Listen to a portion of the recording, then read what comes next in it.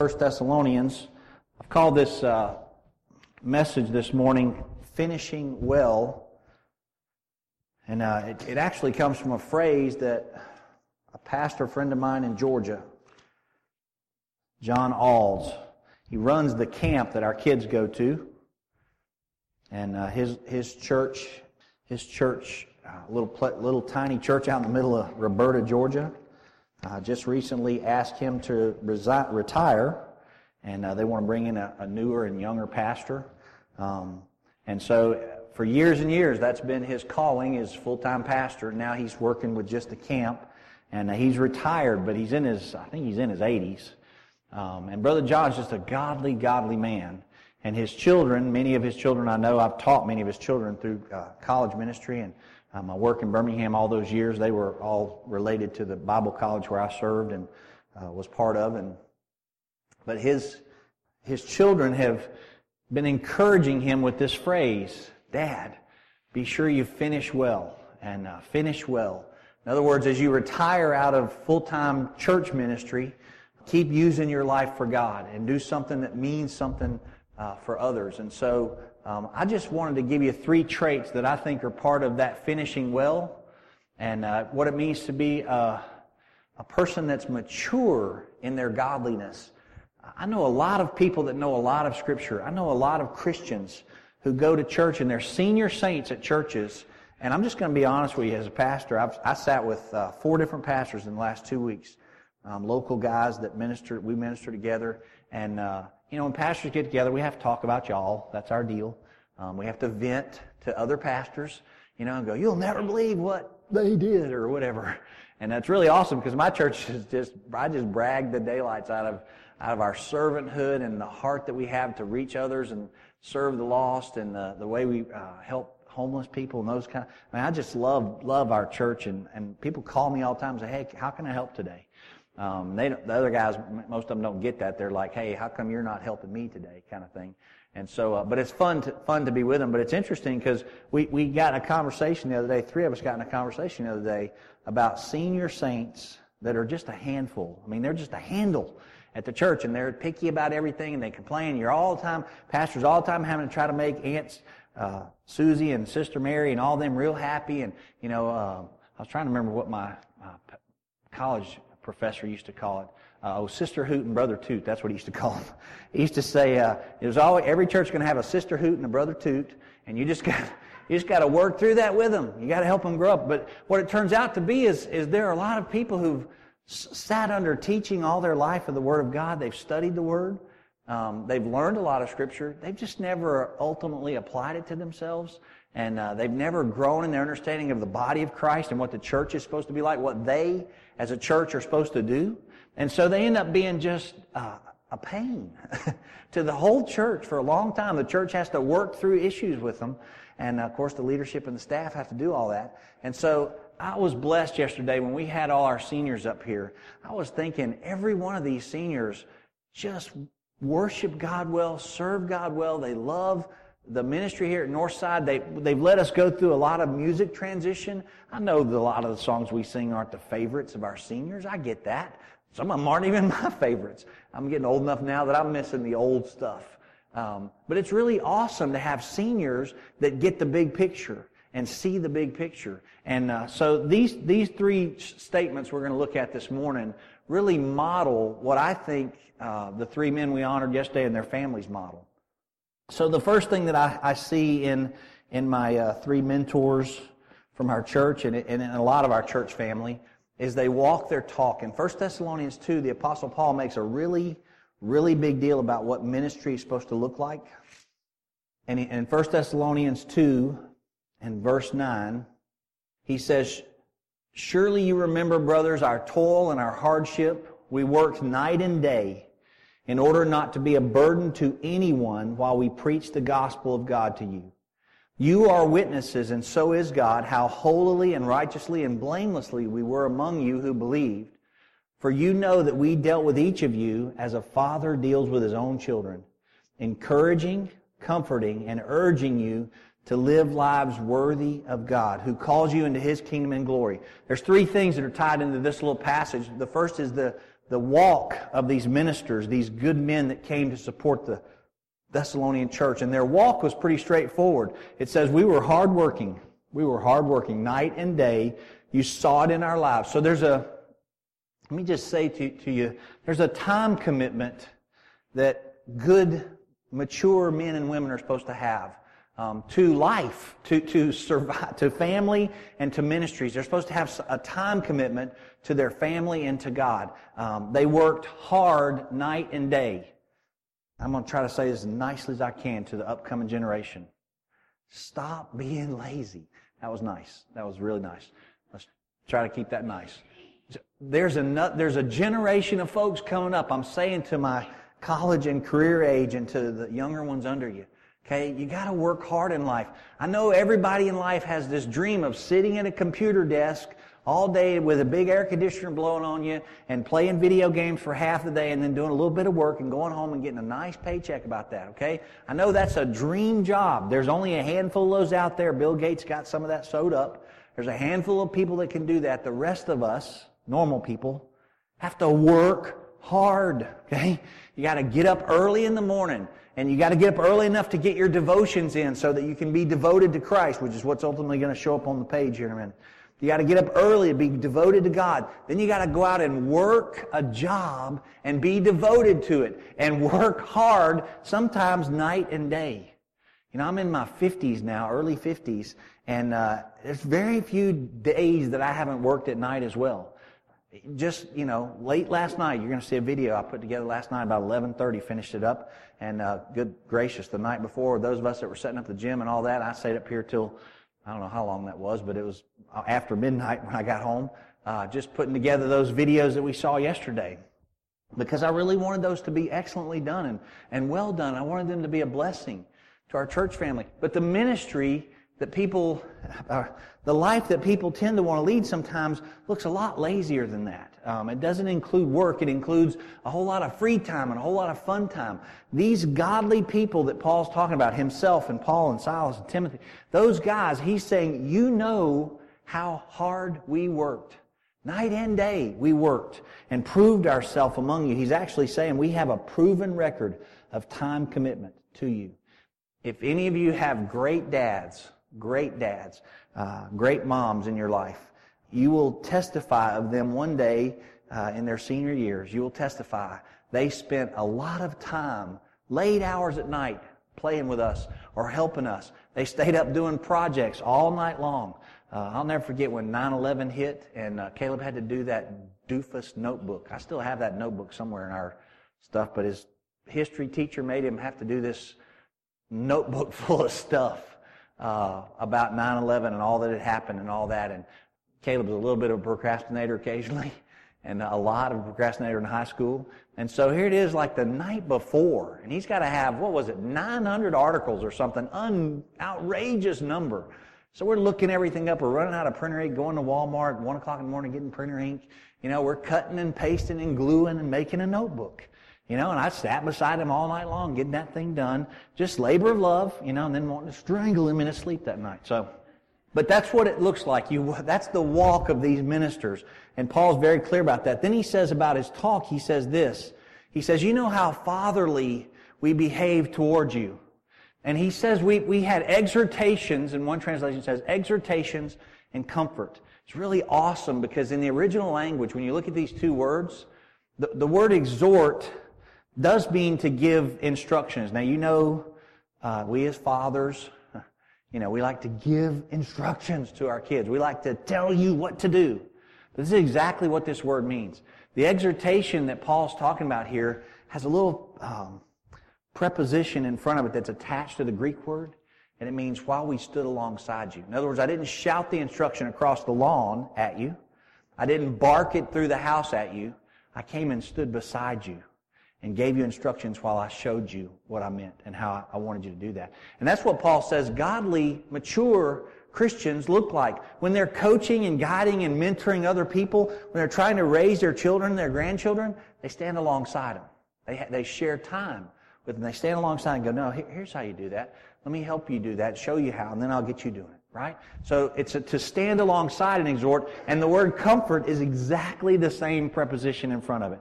The word comfort means they stood alongside us and comforted us. They didn't comfort us with a text. They didn't try to send us a comforting card. Good fathers, as Paul would say here, good fathers and good parents and good mothers and godly, mature people get in your presence and show you how to do things. And then they come alongside you and offer you comfort when it's not going well, when those big bumps hit in your life and it's just all you can do to get through that. They stand alongside you to help you and to comfort you and speak words of encouragement. By the way, it's a huge part of ministering to people. You got to build people up today. You know that depression, and I know with the death of Robin Williams, I couldn't get his name in my head. Death of Robin Williams just kind of brought a bunch of that to the surface. And if you didn't read Josh's blog on that, my son, you should go to his site and read that. Really good article. And then there's a whole bunch of comments following it that are kind of interesting to follow people's take on that stuff.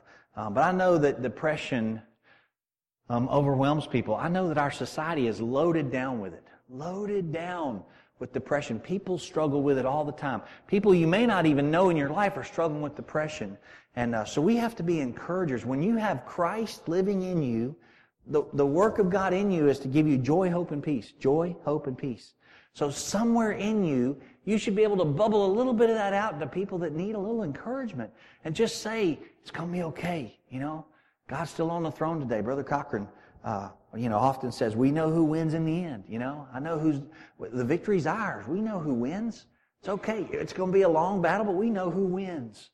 So we have a responsibility to be encouragers to one another. And then ultimately, the goal of these godly ministers is in verse 12. And he says, here's why we did all of this. We worked hard night and day. We loved you like a father, so that you may walk in a manner worthy of the gospel of Jesus Christ. I double dog dare you to make that your meditation phrase this week. What does it mean for Stan Givens? What does it mean for Cody Walker? What does it mean for Vicki Martin or Warren Watson or Justin Davis? What does it mean for you to walk in a manner worthy of the gospel of Jesus Christ? That is a magnificent phrase to meditate on, and it will humble you to death to get that in your head. The goal of godly people is that the friends around them walk worthy of the crucifixion of Christ. They walk worthy of what Jesus paid for on the cross. You walk worthy of that. Man, that's a big word. Worthy. Did you spend the whole week doing activities, sharing words with people, conversations with people that made it worthy of the death of Christ? This last week, would you put it on the scale that says, now my last week was worthy of the gospel of Jesus? That is a very hard word for me to get my head around. You understand?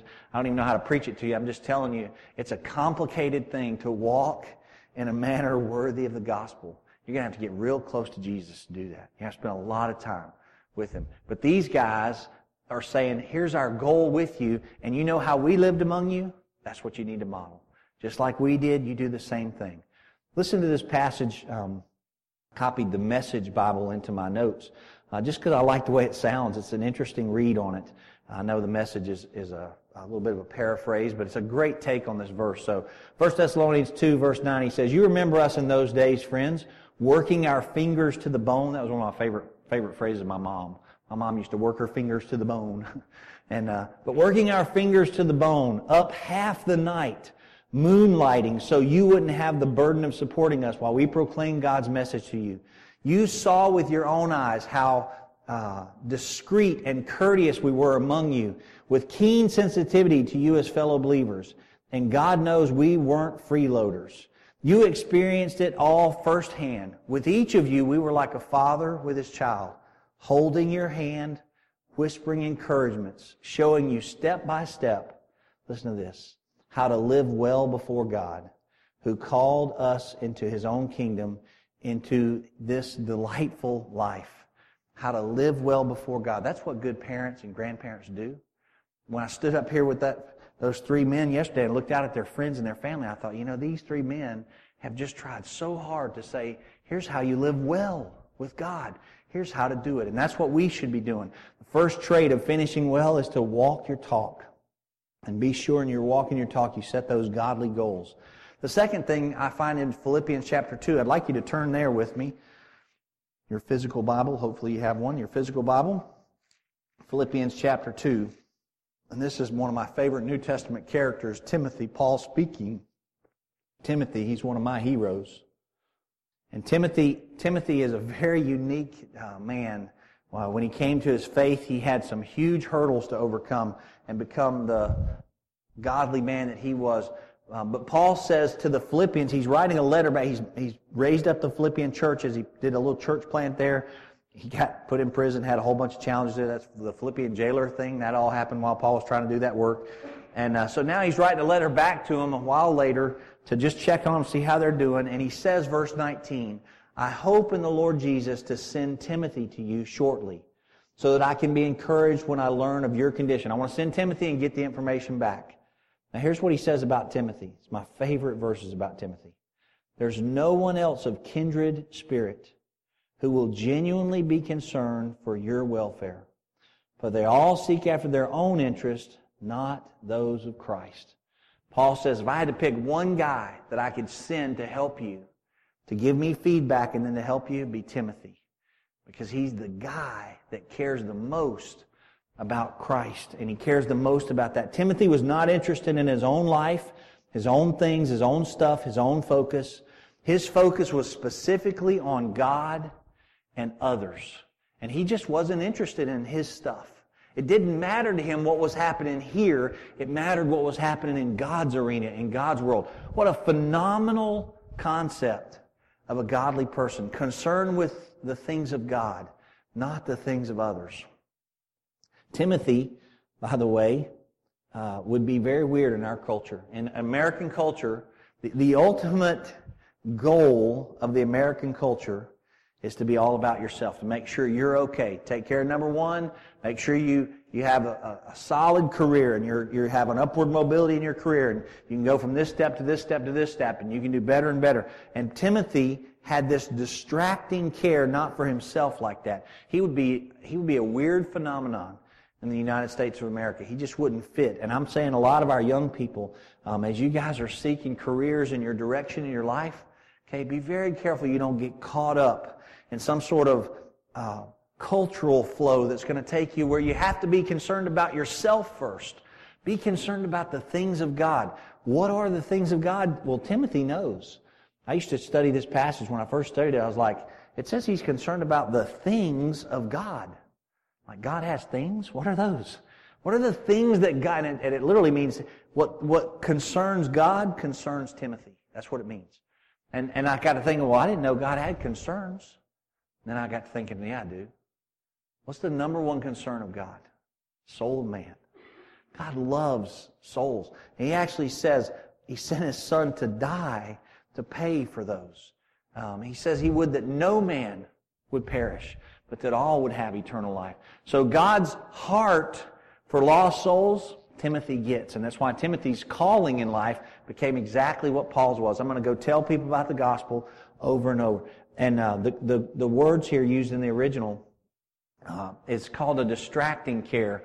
And it literally means Timothy's concern for lost people and concern for the things of Christ distracted him from life. You ever talk to somebody that wasn't paying attention to you? I felt bad yesterday. One of the ladies from Robert's friends from out of town was telling me her story, and we were standing on out in the gym.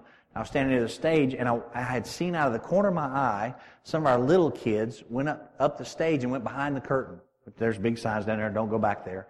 And there's nothing back there really bad, but there's a bunch of insulation. They're going to get all itchy and get it all over them, and then be loving on parents. They get all itchy. So in my head, I'm thinking, oh gosh. And so I'm trying to have this conversation, this intense, good conversation, but I'm watching these kids, two of them, little bitty ones, toddle up the thing and go around behind the curtain.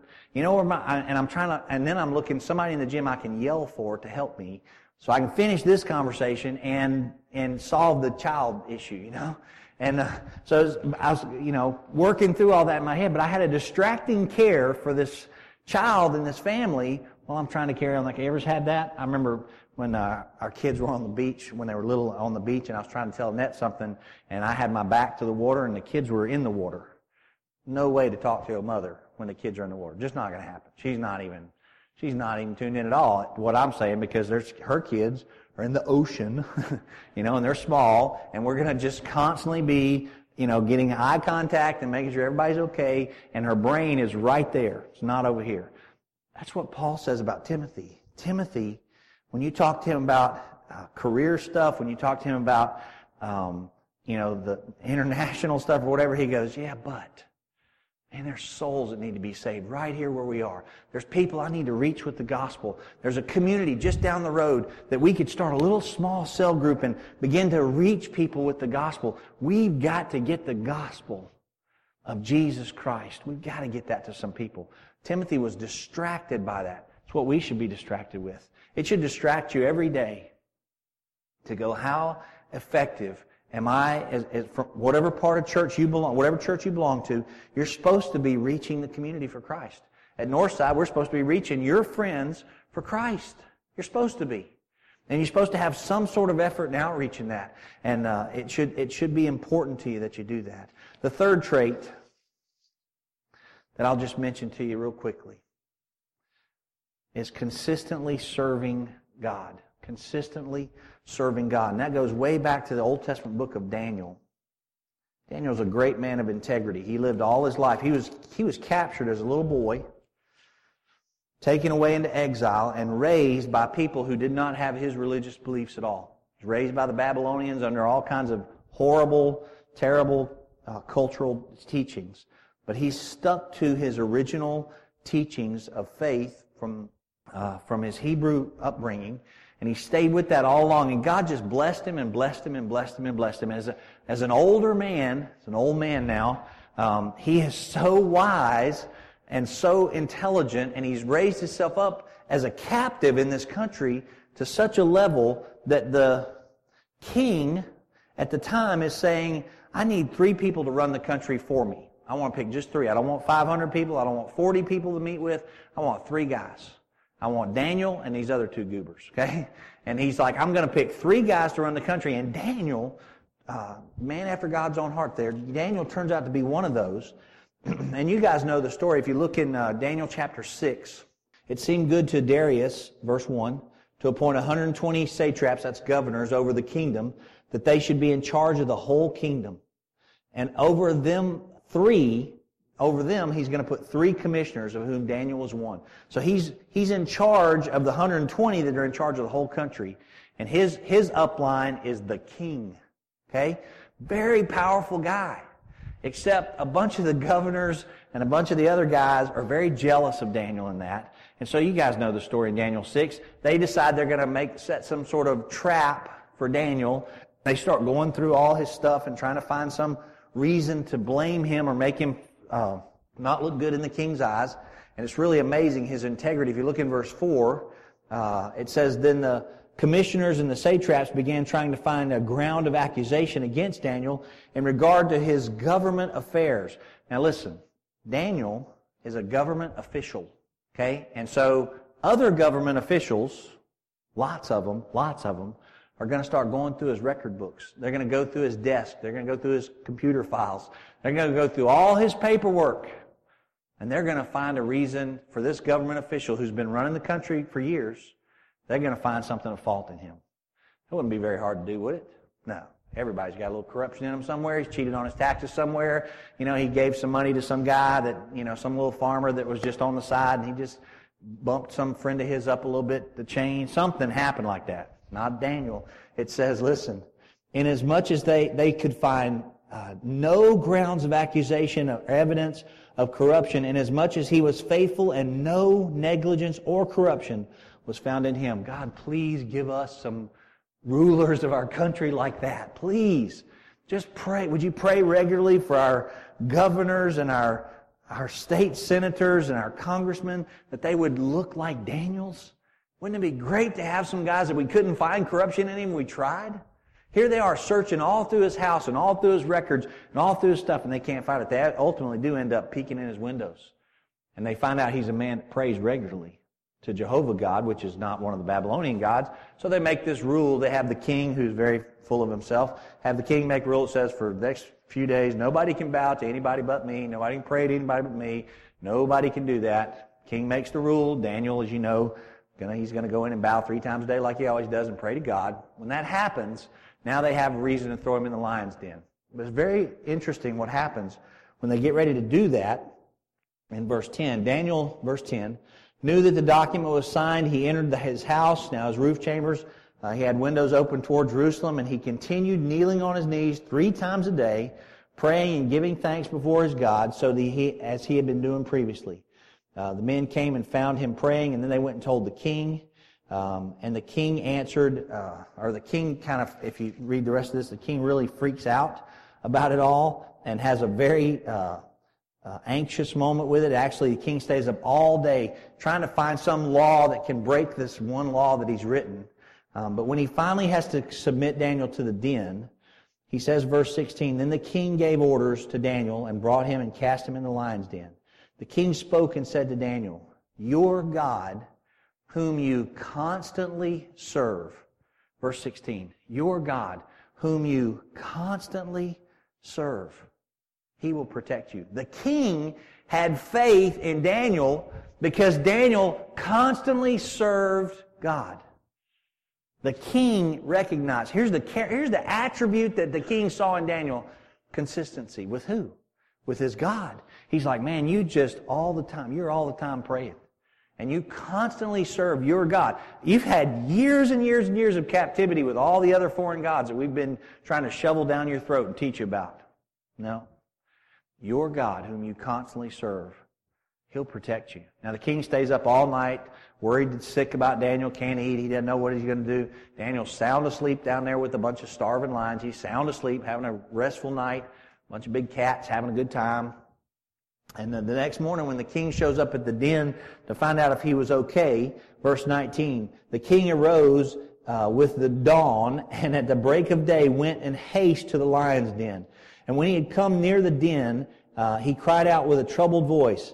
The king spoke and said, Daniel, servant of the living God, has your God, whom you constantly serve, delivered you, been able to deliver you from the lions? What a great title. What a great thing to be known for in your community. The God whom you constantly serve. And I want to say to our gentlemen, to Brother Warren, to Brother Robert, and Brother Cochran, who will hear this on CD, I'm sure. That's one of the things that I've grown up as a child in this church watching in their lives. They constantly serve God. They're consistent in their walk with God. And the ladies, Mrs. Watson and Miss Emily, and I saw Miss Helen here, and all of you guys, you just have a huge impact in my life because I get to watch you consistently serve God. And it means the world to me when you do that because it teaches me how to do that, and it sets an example for me. So I'm just going to let you look at those 3 attributes real carefully and think through them. Remember, I prayed at the beginning of our service today that you would... that we would not be overwhelmed, because this is a big deal. To walk your talk, to be concerned for the things of God, and consistently serve God. That's a very, very high responsibility. Jeff Moore is a songwriter from years ago, close friends with Stephen Curtis Chapman, Josh and I's favorite. And Jeff Moore wrote a song called When All Is Said and Done. And it says, when the music fades and everything's gone, I need this one thing to be true about me, that I live my life for Jesus Christ. It's a 3-minute song, and I want you to listen to the words real careful. I need you to turn the lights out. We're going to show you a little video that I put together with some of the pictures we had from yesterday. And just we listen real careful to the words, and Tyler, make sure that's up pretty strong. Just hit play, Mary. It's fine.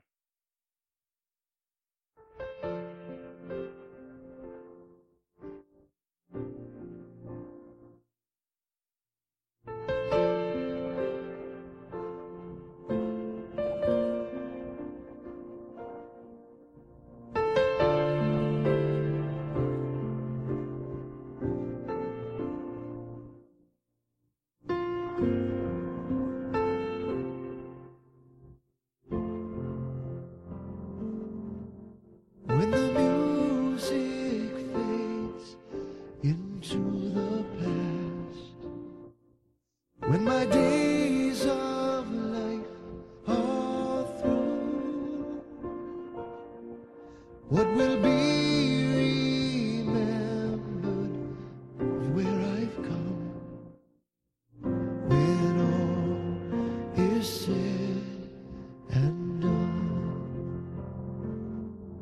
Will they say I loved my family, that I was a faithful friend, that I lived to tell of God's own Son?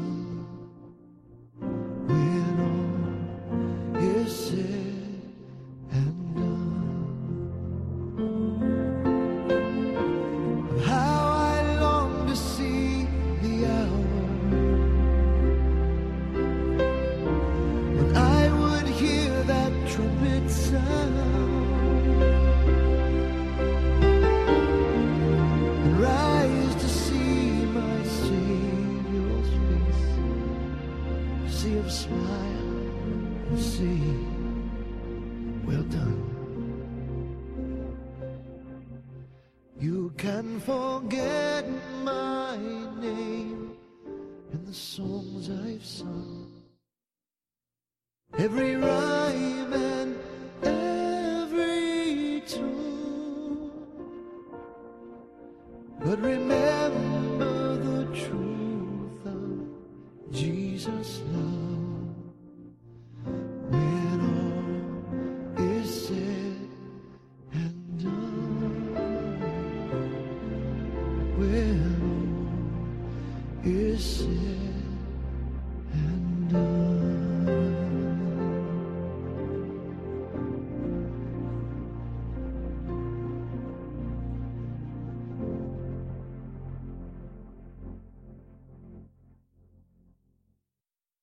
Huge testimonies to me, to all of us. Amen? Y'all give our seniors a hand. We honor y'all. That's right. Amen. Thank you so much. That's for all you seniors right there.